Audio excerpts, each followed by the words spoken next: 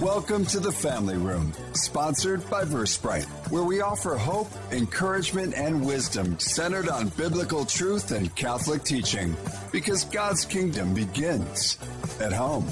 Now welcome your hosts, Mari, John, and Craig, right here on AM 1160, The Quest, your Atlanta Catholic Radio. I'm John Gordon, and I am here with co-hosts Mari and Craig. So we've got a good one today, I think, and it's a name that we don't have to explain to anybody. It's well known. It's a person who's really well known, and we're going to talk about like moms. So did you learn anything from your mom? You know, my mom's voice is still in my head. She's been in heaven for about 9 years now, but I hear her daily in my head. So yes, I learned a lot from my mom, and I didn't without even realizing it. But yes, just for the record, she planned it that way. That's what I learned from my mom. Yeah, I've got that little church lady mother at 94, but brings her Irish Catholic side to it. So there's always an Irish coffee in hand. There might be a pearl of wisdom in our faith, and then something that may not be quite as appropriate tied into it, but always very faithful to the church. So I appreciate my mother. That's cool. That's cool. I learned to speak with authority from my mom. She might not have everything precisely correct, but she was close enough. You thought she did? And she was close enough, and she spoke with authority. I get it. And that works. And I've leveraged that in my career a time or two, and it actually worked. Okay, I didn't say what I learned. I should say. I just said she's in my head. She had an incredible intellectual curiosity. She always wanted to learn. That's awesome. Yeah, and I think I got a lot of that curiosity from her. Well, speaking of curiosity, our listeners are now like, okay, we're kind of curious. Who is this awesome person that's going to be with us? And so I would like to introduce you, Teresa Tamio, and this is a name that we know, love, and thanks for being with us in the Family Room, Teresa. Well, thanks for carrying Catholic Connection, and Mari and I were talking before the show that I was just there in your area. Mari, it was almost a year ago, right? It was, if I remember correctly? Yeah. You were down in Peachtree City, gave a great retreat for the ladies down there. Yeah, so we're so excited because some of what we're going to share today will be some of what you shared with them. And you also have some great other ways to get involved with you. So as we always do in the Family Room, though, we're going to open with prayer, and then you guys get to hear a little bit more background about Teresa right after our prayer. So in the name of the Father, and the Son, and the Holy Spirit, amen. Heavenly Father, we praise you. We praise you as our Abba Father. And Lord, we praise you and we thank you for all of the many blessings that you've given us, especially the blessings of our mother, of the Blessed Virgin Mary, our eternal heavenly mother, but also the mothers that we each got to have here on earth as well. So just bless mothers today, Lord, and help us to remember those things that we've learned from our mothers. And for those of us blessed enough to be mothers, help us to give our children the hope that comes from loving you and believing in you and always following your will in all the ways that you call us. And so, Lord, be with us today as we talk to Teresa and relive some of the beautiful memories she has with her mother. In Jesus' precious and holy name we pray. Amen. Amen. In the name of the Father, and the Son, and the Holy Spirit. Amen. John had said we do have Teresa Tamio in the studio, and she doesn't really need an introduction, but just in case you may not know her full history, Teresa is an author, syndicated Catholic talk show host, motivational speaker with more than 30 years of experience in TV, radio, and newspaper, 20 years of which were as a secular reporter and an anchor in Detroit. In 2000, actually, Teresa left the secular media to start her own speaking and communications company, Teresa Tamio Communications, LLC. And as we said, you hear her on The Quest on Catholic Connection, 9 a.m. to 10 a.m., where obviously, she brings us the news. She brings us a lot of good guests, and she's very informative on what's going on in the faith. Teresa also appears frequently on EWTN Global Catholic Television Network, co-hosts EWTN television series, The Catholic View of Women. She's also a correspondent for EWTN News In Depth. And as she has said on numerous occasions, she is a deacon's wife. She also writes a Italy travel consultation company, Tease Italy, TravelItalyExpert.com. She's written more than 10 books, an international speaker, where she addresses media awareness and activism, as well as sharing her reversion to the Catholic faith. She does reside in southeastern Michigan with her husband, Deacon Dom, and does retreats there. It's a lot of introduction, Teresa, but you are... I'm old. You're just very accomplished, and we appreciate that. Thanks for joining us. Well, thanks for having us. I just love all of our radio affiliates around the country, and one of my favorite things to do is I wish we were there in person because Mari and I had a blast last year at the retreat, but I love it when we get together at various events. It's really, really a lot of fun. So, and I just so appreciate being on the air since dirt, basically. This year, I actually have to update my resume. I've been on the air for 42 years, if you can believe it, not including college internships and high school experience, because I started in radio technically when I was 14 years old on the high school radio station. So I don't even want to do the math in that. Wow. But it's just in my blood, and I just love meeting other people who have a love for communicating, especially God's message to the radio airwaves. And a gift for it. And a gift for it. So thank you for that. So that's a long trek. I'm not going to talk in terms of time. I'm talking in terms of miles covered. But one of the things that our listeners really enjoy is when we have a guest and they share a little bit of their faith walk. So from where you were, you kind of gave us, the tweak about a reversion. Take us just on a Reader's Digest walk through your faith walk, please. Yeah, it's so incredible. And my husband and I do a talk, and we just gave another retreat for diaconate couples. We also do retreats for diaconate couples who are in the diocese of.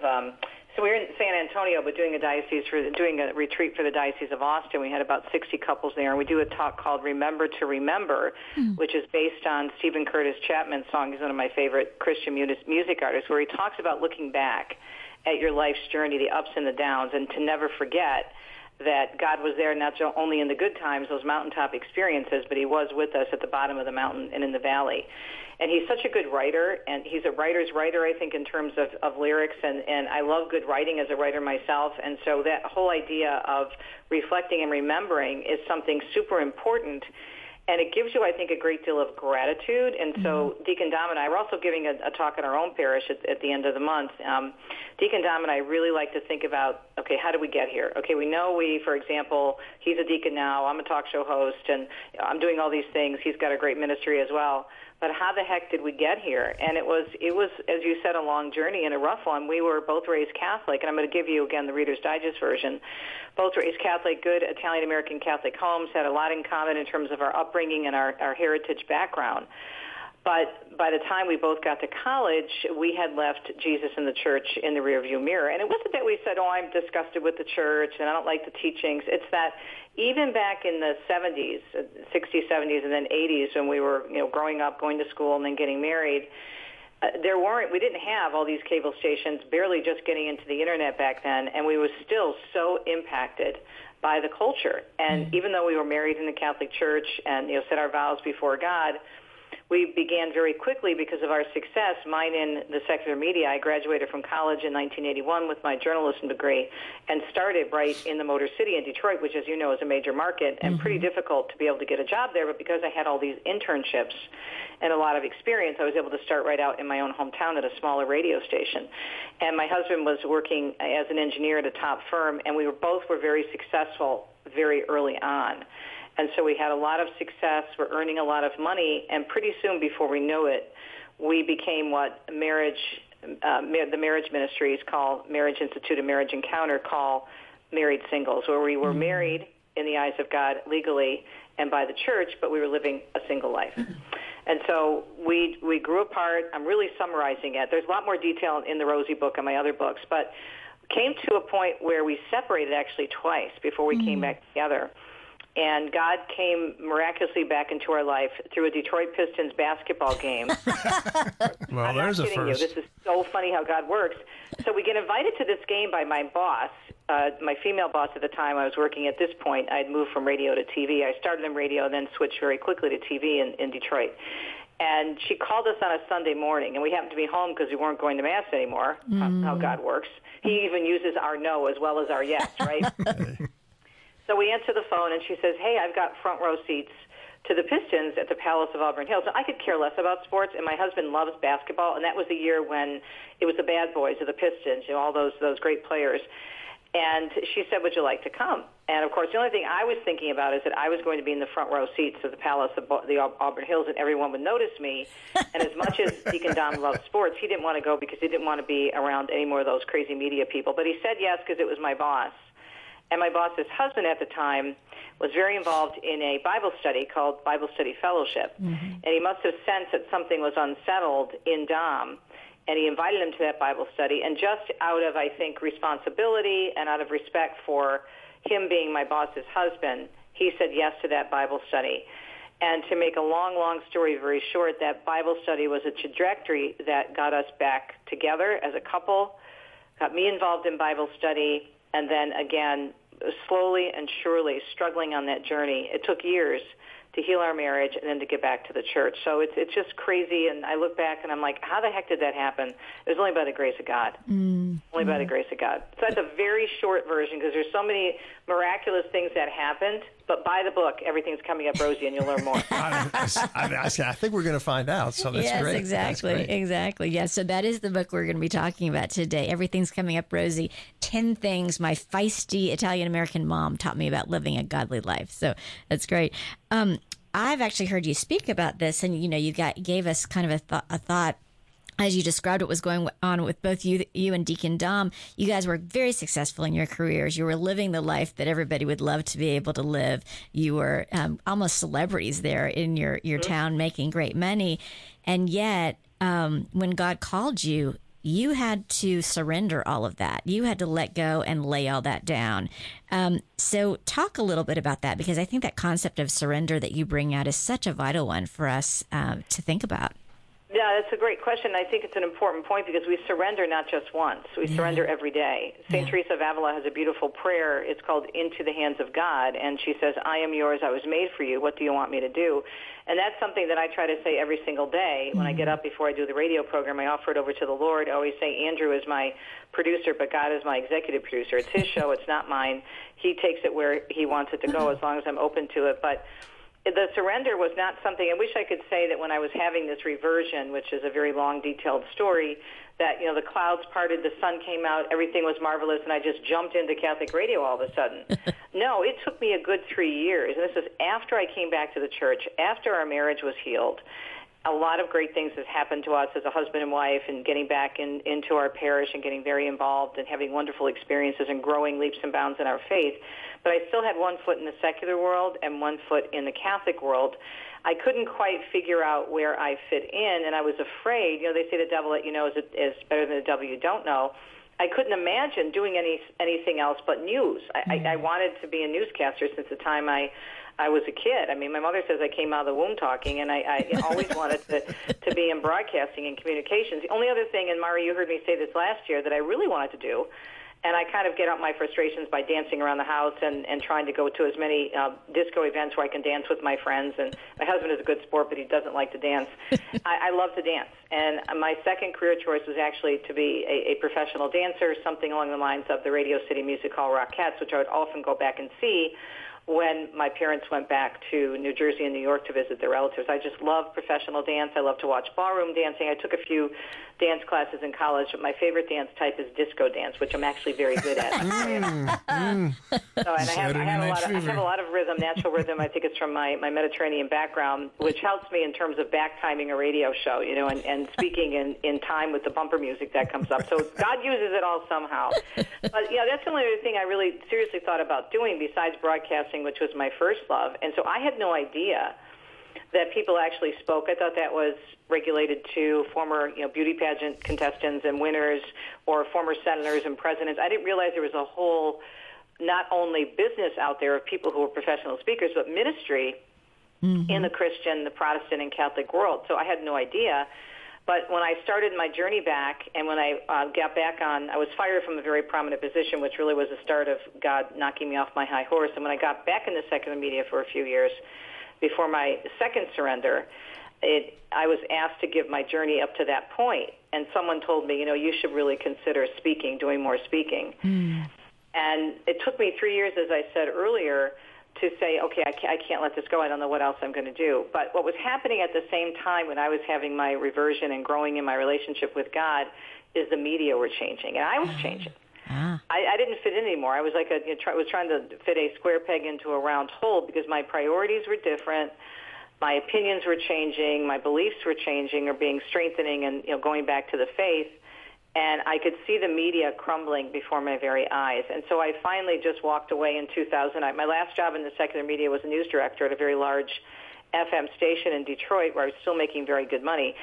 And, I want to be honest, the money was very good. And I walked away from a six-figure plus income, and then I had no job. I literally asked the station to buy out my contract because I realized I had to let it all go. God was asking me, okay, do you love me? Do you love me? Who do you say that I am? And do you love me? Are you willing to let that go so I can show you what I have in store? And that was not easy for a type A personality like me. It took me like 3 years to do it. So it was a real journey, but I look back now, again, this whole idea with reflecting and remembering, and you look at where the media are, which is so pathetic and so heartbreaking for me, and how bad they are, not just how biased they are, but how, and this is not every single reporter, but I would say most of the major media outlets in the secular world are just really being spoon-fed stories, especially from the left. And it's so obvious. At least it's very obvious for someone like me who's been trained and, again, has been doing news and media since dirt. But I realized that God was taking me out of it because he could see everything, and he knew what was going to be happening with the media and how it would have eaten me up alive, and I would have remained miserable in that position. So it was almost like a hedge of protection for you that he had. I believe so. I really do. That's a great point. Yeah, that's beautiful. So when you look at that, would you tell us really the differences you've seen in secular media and what you're experiencing today? Because it has changed, right? You see it every single day, and we're being propagandized and everything else. What are the major differences between secular media and the Catholic media? Well, it's so important, that question, because I never thought in a million years that in order for me to pursue the truth, which is how I was trained, and I was trained as an investigative journalist, and I have a journalism degree with a minor in broadcasting and another specialty in political science. I never thought that we would get to the point where we are with the media, or that I would be saying these things, that they're not doing their job of putting the information out there, researching, investigating, letting people decide. They're completely ignoring that. They're completely ignoring the who, what, where, when, why, and how. And so it's changed on a number of fronts. It's changed in the sense that now they're actually teaching in journalism school, which is not my experience. I had excellent professors at Central Michigan University. Of course, this was back in the late 70s and early 80s, so it was a whole different ballgame back then. But it was starting to change even when I was in it, and I left in the year 2000, as you mentioned. But I could see the changes, which is, again, one of the reasons why I left. But the biggest change, I think, is this total lack of responsibility and the sin of omission, because they are following agendas that they believe in, as opposed to putting information out there and letting the people decide. And it really has a lot to do with the issues that are so important to us as faithful Catholics. This leftist agenda of abortion, now this transgender ideology that's being pushed down our throats, not giving us the whole story, and making people think a certain way that they're right and we're wrong. And not only are we wrong, but we're extremists. And the way they're labeling people, and the way they just eliminate stories. They still do not cover the March for Life. And I cover that every year for EWTN as their live correspondent on the streets. And this past year, Jeannie Mancini from the March for Life told me that she thinks that was the largest ever. Yeah. So I'm guesstimating, because they don't give official numbers, but well over 100 to 200,000 people there, and very peaceful. But, of course, it was all about pro-life, so they didn't cover it. That is a sin of omission. I'm not saying they have to give it 24/7 coverage as we do at EWTN, but for crying out loud, it's still one of the most hotly contested issues. And you're not going to go to Washington, where you have prominent politicians and speakers and people from all over the world, to get their opinion and at least do a complete report and a live shot on the 5, 6, and 11 o'clock evening news. Come on. Yeah. And yet they'll cover other national marches that fit into their agenda, which have 1/100th of the amount of people there. So I think what we're seeing, and I was seeing this gradual move more and more to the left, more and more about advocacy versus journalism. And it used to be where you would look at it, and the average person, even who didn't have a media background, could say, that doesn't sound right. Now it's just, you'd have to be living, under a shoe somewhere or a rock not to figure out that they're, leading in particularly one direction. And the surveys show this. I've done immense research on this. I put it in a lot of my books. So I think the biggest changes are this move to advocacy journalism versus real journalism. I wouldn't even call it journalism. I call it advocacy. So they're out there as advocates and PR agents for certain groups and agenda. And then also the big agenda of money has gotten even bigger. Money has always been an agenda, and a lot of people don't realize, especially we saw this during COVID, the media loved COVID because it kept people glued to their TV. First of all, during the lockdowns, people were so scared. Yeah. And so they kept tuning into the news, and they would get more frightened, and they would keep watching and watching and watching. The media, the secular media, did not want the COVID lockdowns to end or COVID to end because it was great ratings because people were so consumed with what was happening. And now all these different stories are coming out about the lies we were told. Not that COVID wasn't dangerous and not that people didn't die, not that it wasn't serious. That's not what I'm saying. Don't get me wrong. But to the extent of the way they locked down children and kept them locked down when so many people were challenging and parents were coming and saying enough is enough. So, again, advocacy and then money, because if you can keep people glued to the TV, your ratings go up, and then you can charge more for your advertisers. So I'd say money and advocacy are the two big changes. Yeah. That's great. Yeah. Thanks, Teresa. We love Catholic Connection. It airs here. Love how you dive into current events. And maybe we just go a little bit farther from what you just talked about. What are you seeing right now, or what are you covering that you would like to share more in depth with our listeners in this venue? Well, I think what we're seeing now is this big push for this transgender ideology. I don't know if you've noticed that recently I've been airing clips from this incredible committee hearing that took place recently in Washington with the House Judiciary Committee, where they brought forth people on both sides of the issue, but it barely got any coverage, period. So you had Chloe Cole, who is now detransitioning. She went through the surgery. Of course, she could never become a man, but she went through that because her parents were told you're either going to have a dead daughter or a transgendered son. So this is all part of the fear factor that buys in. You had experts in the Family Research Council. You had young women in college who were told that they were the crazy ones because they didn't react properly to the men who are identifying in women and dressing in their dressing rooms and undressing in their dressing rooms when they're trying to just, take part in women's sports at colleges. So it's an incredible amount of evidence and testimony and proof coming from experts that are saying this is not working, we are doing great harm. And it is the same thing we see with abortion. And I did a search when this hearing took place. I wanted to see how much coverage was out there on the secular media, so I Googled it. Mostly you'd get, National Review, you'd get Catholic News Agency, the National Catholic Register, the New York Post, the Wall Street Journal, the secular outlets that tend to be a little bit more balanced and maybe in some ways even more conservative, but at least they were covering it, right? When it comes to the secular press, there was zilch, practically nada, at least from national outlets, and when they did cover it, they were positioning the people like Chloe Cole, who says she's going to be a lifelong patient now.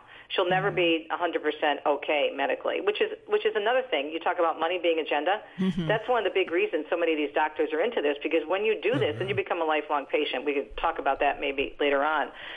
But to get people to realize what they're seeing and hearing and reading compared to what they're not shown, the sin of omission is extremely bad. They did it with abortion when they still silence the women and men and families who are impacted by abortion. Yeah. They don't want to cover that.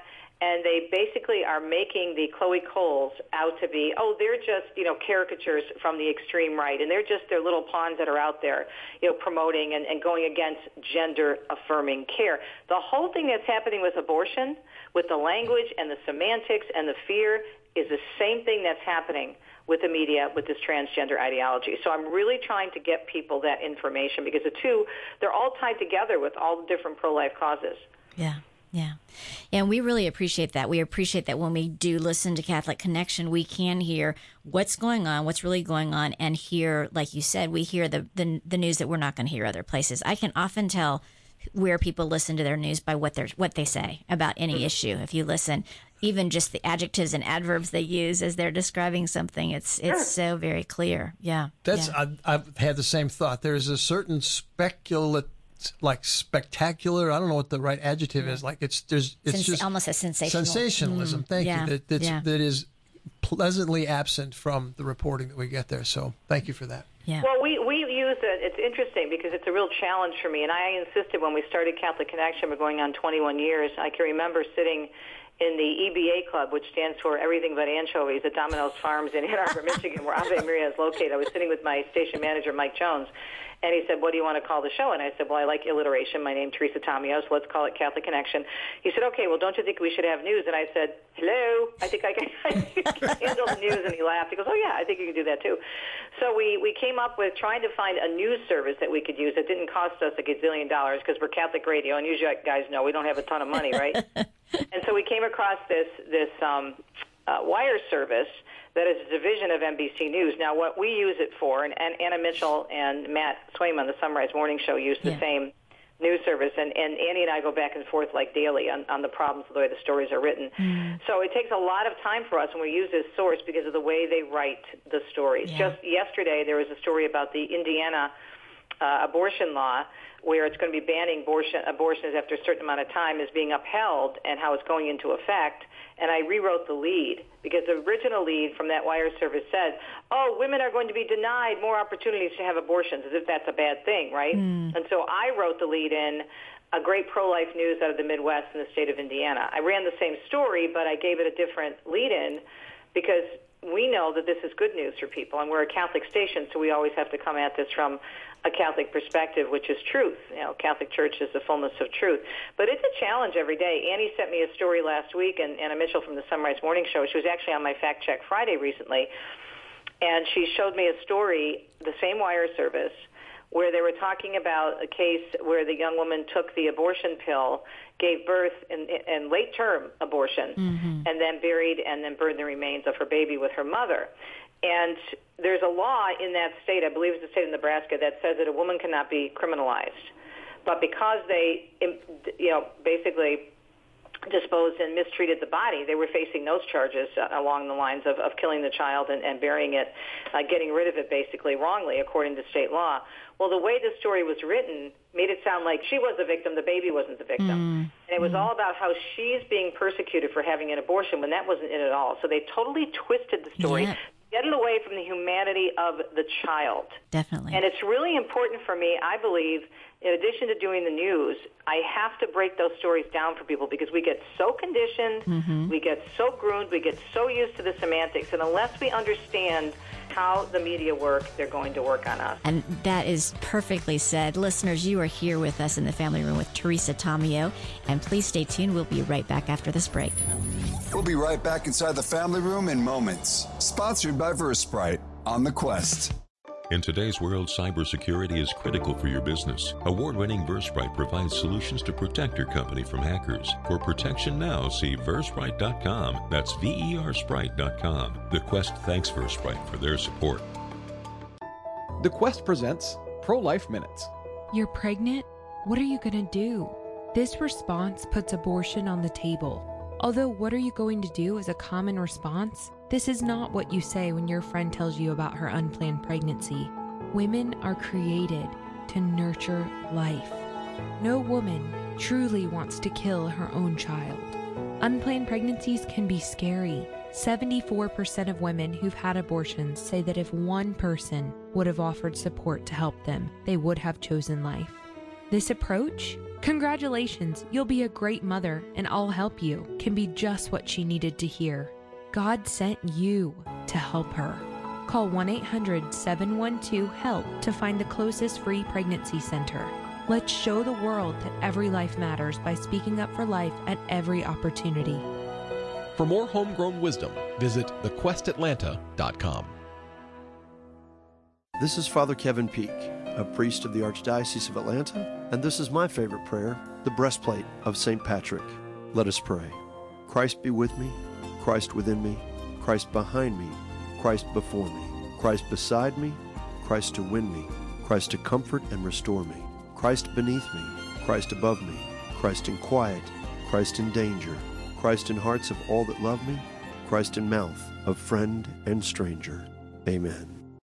Hi, this is Teresa Tomeo, host of Catholic Connection, heard every morning right here on this station, and we are so grateful for your listenership. And now's the time that we come to you to ask also, in addition to your listenership, your financial support. Of course, we always ask you to pray for us most importantly, but we do need your financial partnership. Now, most of these stations have very small staffs, of course, because we're not rolling in the dough, obviously, because we are in this. This is a mission field effort. But the bottom line is, this is your home, and we're always here for you. Thanks to our friends at EWTN, our programming is provided free of charge, but this station has other expenses that must be paid to keep the doors open and the lights on. Support of your local Catholic radio station helps keep shows like this one, Catholic Connection, available in your area. No matter the amount, your gift works to make a difference for you, for others, and for the future of our Catholic radio family. Please prayerfully consider making a gift right now, and we'll talk to you soon. To donate, log on to thequestatlanta.com. St. Joseph was a man of few words. In fact, not a single word of his was recorded in Scripture. But the Father of Jesus spoke abundantly in his silence, and he certainly gave us a lot to talk about. Want to go deeper? Listen to the St. Joseph series on your Quest app and on thequestatlanta.com. Welcome back to the Family Room with Mari, John, and Craig, sponsored by VerseBrite on AM 1160 The Quest. We're speaking with Teresa Tomeo.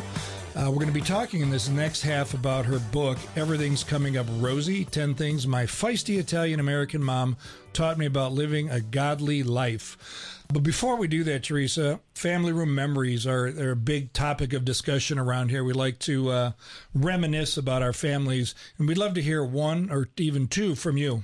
There's a lot of those memories. I actually do a lot of walking down memory lane in the book, and I know we're going to talk about that. As you mentioned, everything's coming up rosy. But I think for me more recently, as my mom was in her last few years, she's dead now 3 years. She died on the Feast of St. Joseph in 2020, not from COVID. She had been deteriorating from congestive heart failure and severe arthritis complications. But she loved my husband, Dominic. I mean, it was St. Dominic. And it just, I think it was God's way of keeping me humble, because my husband and I, bless his heart, he just was so good to my mom, and he kept me sane during the whole process. Anybody who's taking care of an elder person knows how difficult it can be and challenging, even if you love them. You're going to bump heads, you're going to disagree, and it's hard for people to make that transition, especially if they have to move from their home that they've lived in into assisted living. So my mom moved into this beautiful assisted living facility, which she really liked. She spent the last 2.5 years of her life there.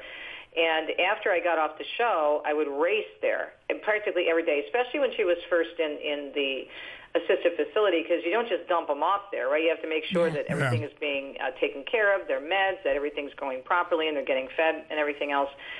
And I would race over there, and I'd be exhausted. It was about a 20-minute drive, 25-minute drive with traffic. And so I would walk in, and she'd be sitting in the room, right, sitting up, usually watching one of her shows, getting ready for me to wheel her down to lunch. And she'd look at me, and she'd look around me, and she'd say in her Jersey accent, "Where's your husband?" I'm like, "Hello, I'm your flesh and blood. I just raced over here. I just got off the air. My husband's at work.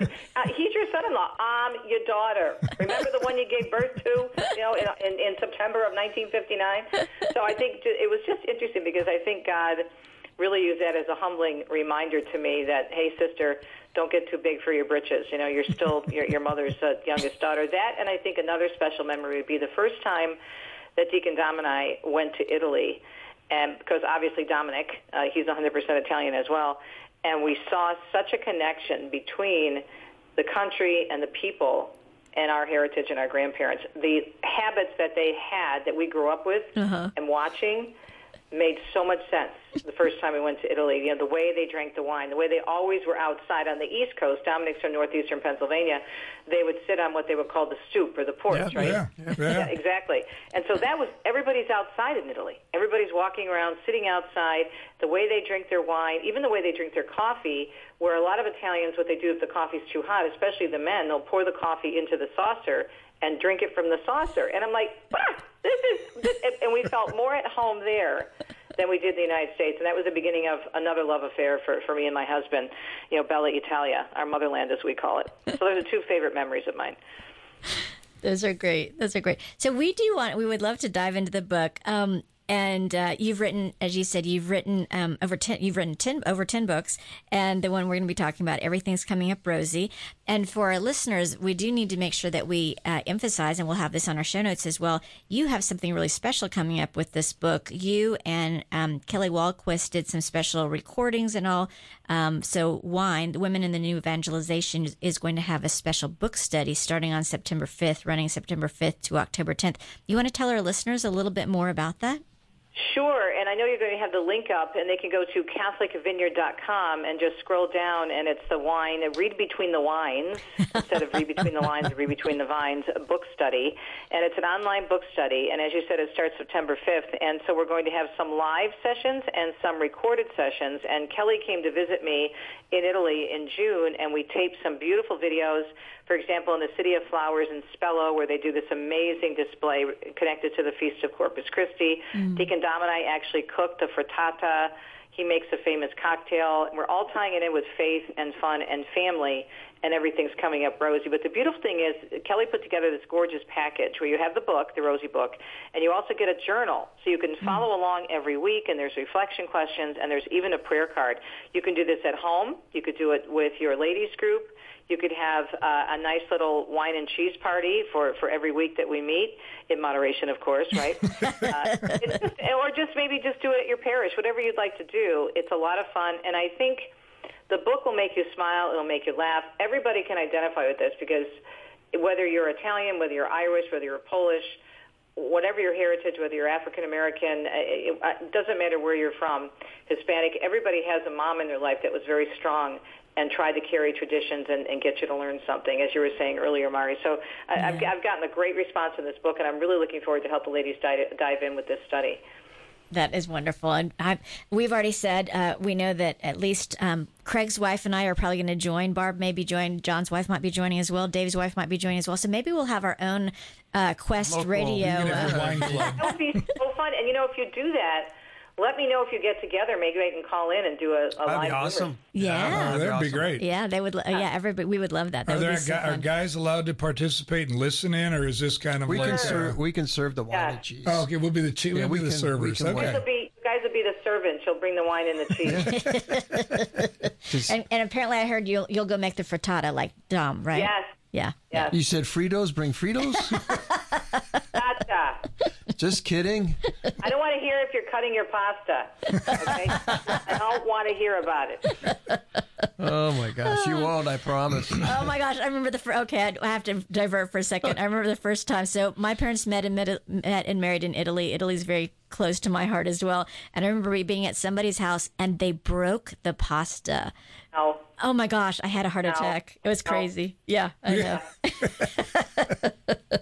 Okay. Well, my German ancestors broke it precisely the same way each time. No, it has to be. At least it was even though when they broke it. Right? That's right. It was precise. It was like laser straight. Yeah. Oh my gosh. So you started down the book to 10 favorite lessons. Yes. What were you were asking a question. Yeah, so actually you have there are 10 things you learned from Rosie, but we know we probably don't have time to go to all 10 of them. So what are some of the favorite lessons that you want to share with us that you learned from Rosie? Well, I think the most important one is the first one, and as you know in the book, I write out phonetically my mother's accent because she really was, as my friends say, a round trip. And as I say in the book, she was a travel agent for guilt trips until the day she died. So she had, it was a PhD in guilt, and I have a master's because we're both 100% Italian and Catholic. But she always said to us growing up, offer it up to God and put it at the foot of the cross. I heard that over and over and over and over again. I'd roll my eyes. I wouldn't listen to it. But as I was coming back to the faith and really kind of diving into church teaching, I realized that what she was talking about was, number one, surrender, and number two, redemptive suffering. Yes. And these are huge teachings in the church and in all of Christendom, but especially I think in the Catholic Church is such a beautiful theology on the theology of suffering, that we can use our suffering to grow from, to learn from, and to help others by offering that up in prayer. So it's super important, and that's why I started the book with it, because it's not just, as I said earlier, and I was sharing my testimony, it's not just surrendering once. It's offering it up every single day. And when you put it at the foot of the cross and say, God, I don't get this. I don't understand this.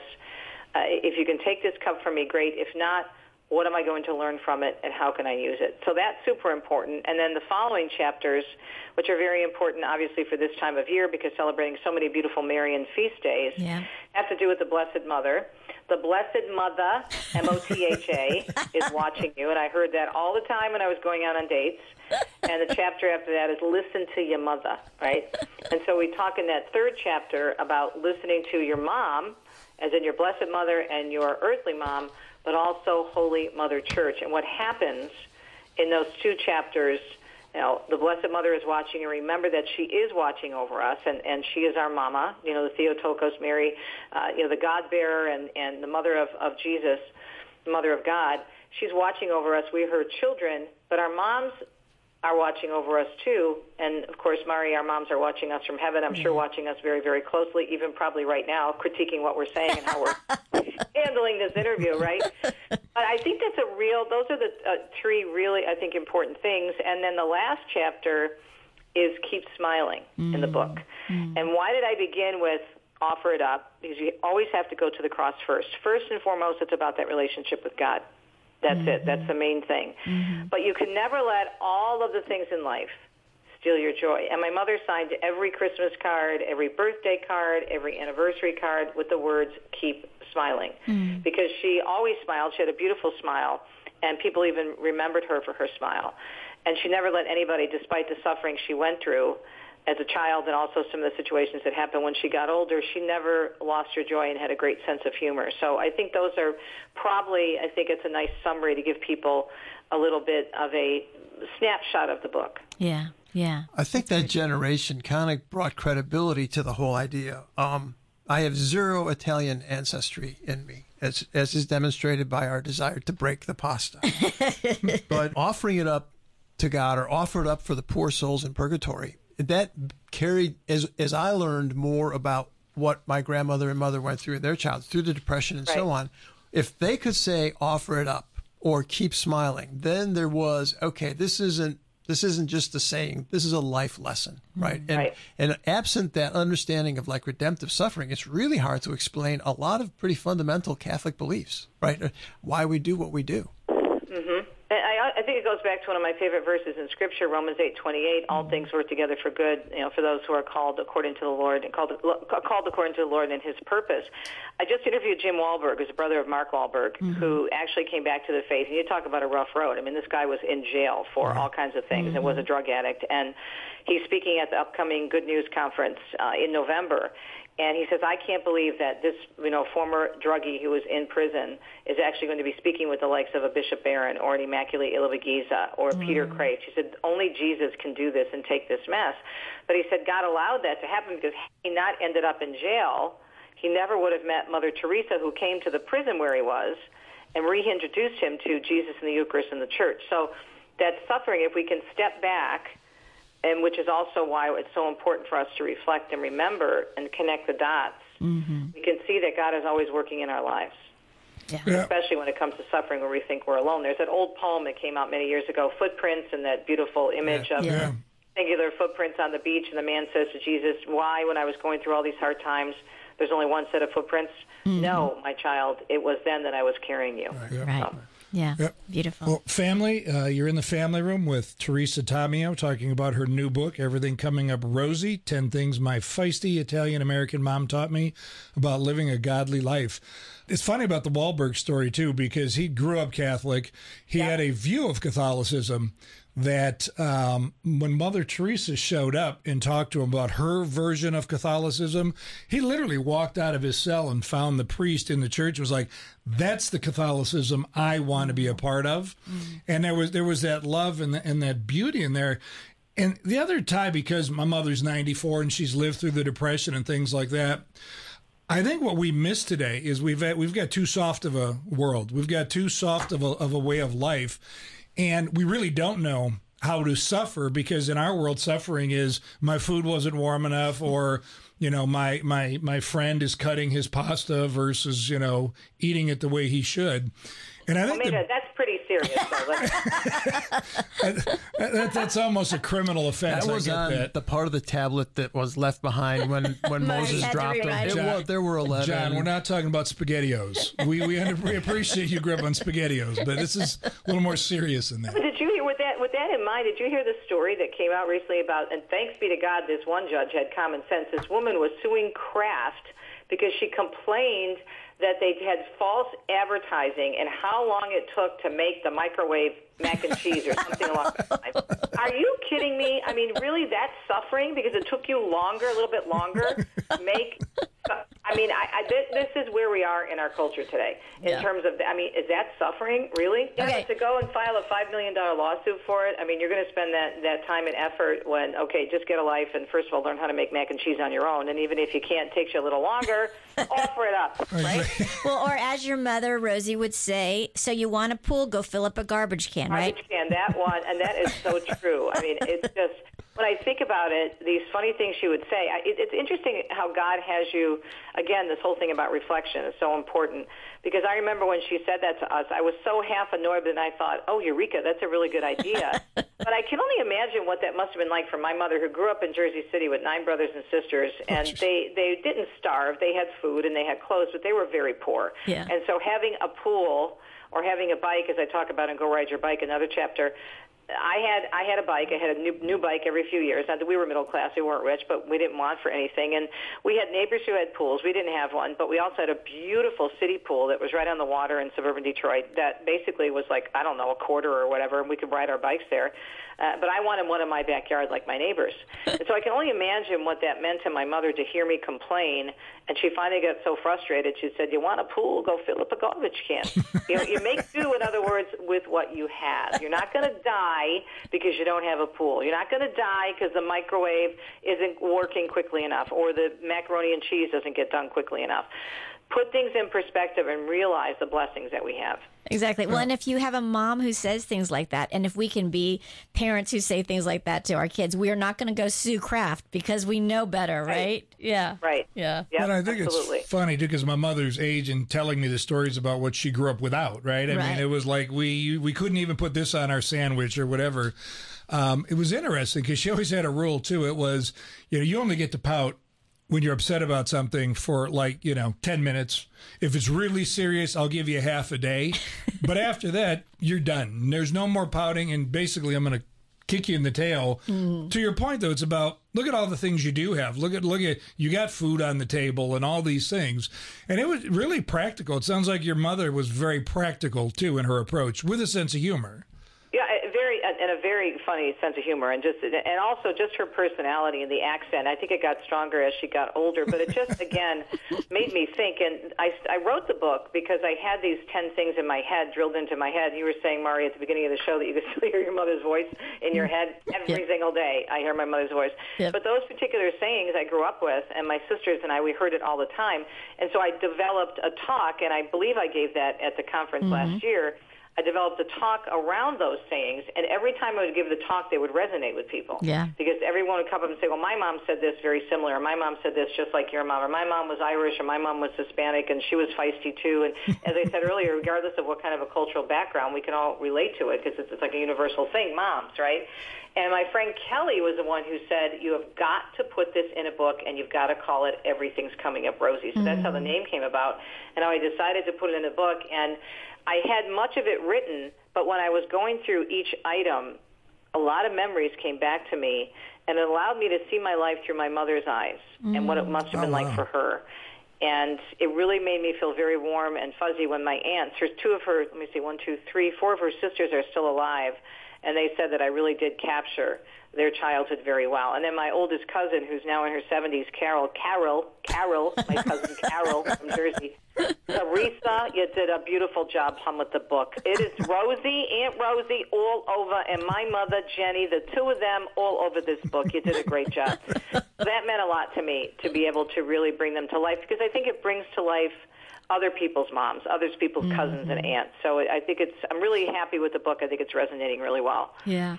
Well, and I'm excited. I'm excited that you do have the book study that's going along with it, because that journal that you mentioned, that's what I was thinking when you mentioned it. You and Kelly are going to have this journal that people can get. They get the book, a prayer card, and the study journal.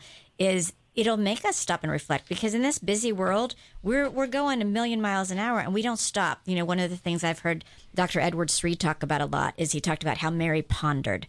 Yes. And Mary pondering was, she would stop and think about, okay, what is God trying to say? What is God trying to do in the situation? And I don't think we stop and ponder enough. And so I think that's another gift you'll give us, in addition to the stories about Rosie and the practical wisdom, is the chance for us to each ponder about our own lives, our own moms, what we learned, what their perspective, as you just said, Teresa, what their perspective of life would be in our lives now. I think that's going to be beautiful. That'll be really beautiful. So listeners, if you missed that part, if you go to CatholicVineyard.com,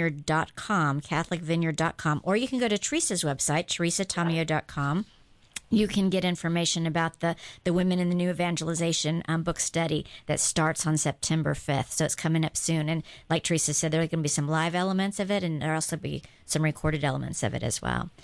Teresa, we know you also love Italy. Obviously, you love your Italian mother. You love Italy. And you and Deacon Dom have some really cool things that you do with traveling to Italy. You've got a whole other... I don't know how you have all the energy to do all of this, but you have another whole side of you. You've got Tease Italy, T''S, Tease Italy. Can you tell us more about that and what you guys have coming up? Yeah, it's really exciting. I just love it. It's a passion of mine, obviously, as you mentioned, Mari. So several years ago, I had more and more people, because I've been going to Italy so many times for work, to cover EWTN events and to lead pilgrimages the past 20 years, that I ended up to the point now where I've been there probably close to 70 times, and all over Italy, all over Rome, all over the place. It's crazy because sometimes it'd be shorter trips for business, but other times it would be long. I'd tap on another trip at the end of a business trip. So I just kept building and building, and I kept building up my knowledge. And people would write me, and they would ask me for information. And several of my prominent friends, such as Dr. Ralph Martin and Meg Meeker, they were going either on a long vacation. Meg was going with her daughter, and Dr. Ralph was going to finish up his PhD in Rome, his doctorate, and he had some time, and he said, T, can you put together an itinerary?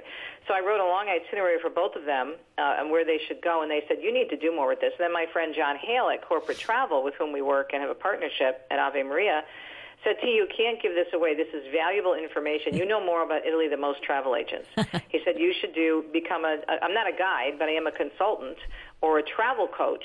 So if you go to TravelItalyExpert.com, and I just coached a man last night, he and his wife are going to Italy this fall, you can sign up for a half-hour or an hour consultation, and there's a questionnaire you fill out, and whether you want to do a private tour, you're doing like a group tour, and you're going to do an extension afterwards, I can basically direct you and kind of give you guidance and background about the places, where to stay, where to eat, where to play, where to pray. I mean, I give each person that signs up for the paid consultation gets a personalized consultation document. Depending on how long you're staying, it could be, I just finished one today that's almost 50 pages because this person is going all over Italy. So it has all my insider tips, suggested tours, restaurants, the best stores for different items, when to see the Pope, how to do the Scavi tour in Rome. And it's such a fun part of my ministry because literally I'll get on the phone with people and I'm not looking at any notes. I'm just drawing from my knowledge. Unless somebody asks me a specific question about connecting, how far is it to Rome? From Rome to the Amalfi Coast, something like that. If they want an exact mileage, but because I've been there so many times, I can literally just describe it. And it's a passion of mine, and I love to take people there, and I love to show them Tease Italy, our Italy. And the pilgrimages that Deacon Dom and I started to design are much different than most pilgrimages out there that do, the Rome, Florence, Venice, Assisi, which is great, but then they don't get into the little side towns, the Greccios, where St. Francis established the first creche, or Viterbo, the city of the popes, where the first conclave was held, or Orvieto for the Eucharistic miracle of Corpus Christi, or to Todi, which is a beautiful, paradise-like town in the middle of Umbria, or Deruta, where they make all the ceramics, right, in Umbria. All these places about which people are unfamiliar because they're so used to Madison Avenue telling them, go to Tuscany, which is great. Don't get me wrong, Tuscany is great. Go to the Amalfi Coast, which is beautiful, but it unfortunately has gotten very commercial. And they miss the art of doing nothing, la dolce far niente. They don't reflect because they're going from place to place. So our love is to show them just how beautiful downtime in Italy can be. And so we actually have two trips. The trip with the women is sold out, but Dominic and I still have about 5 or 6 spaces on our second annual La Dolce Fide, which means the sweetness of faith.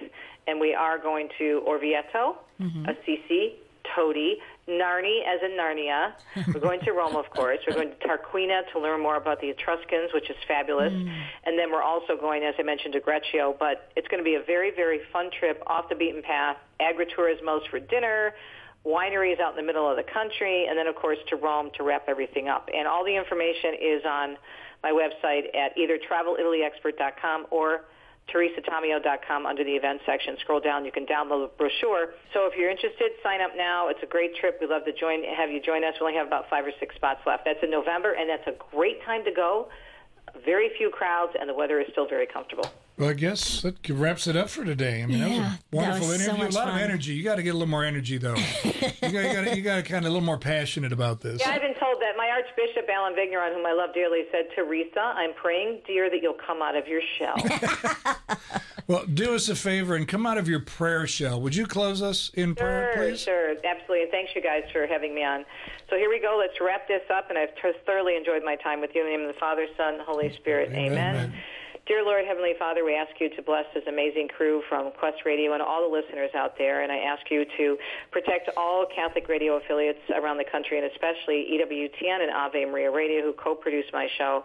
And may the Lord put it on the hearts of all those listening to please support Catholic Radio because of all the good it does in giving us the fullness of the faith and, of course, the fullness of truth. And we ask this in Jesus' name. Amen. Father, Son, Holy Spirit. Amen. Amen. Teresa, thank you. It's been wonderful. So much. Listeners, we loved having you here in the Family Room as well. Please join us again next week here in the Family Room, where we offer hope, encouragement, truth, and wisdom for families. Thanks for hanging out with us in the Family Room, sponsored by Versprite. For more info, go to thequestatlanta.com.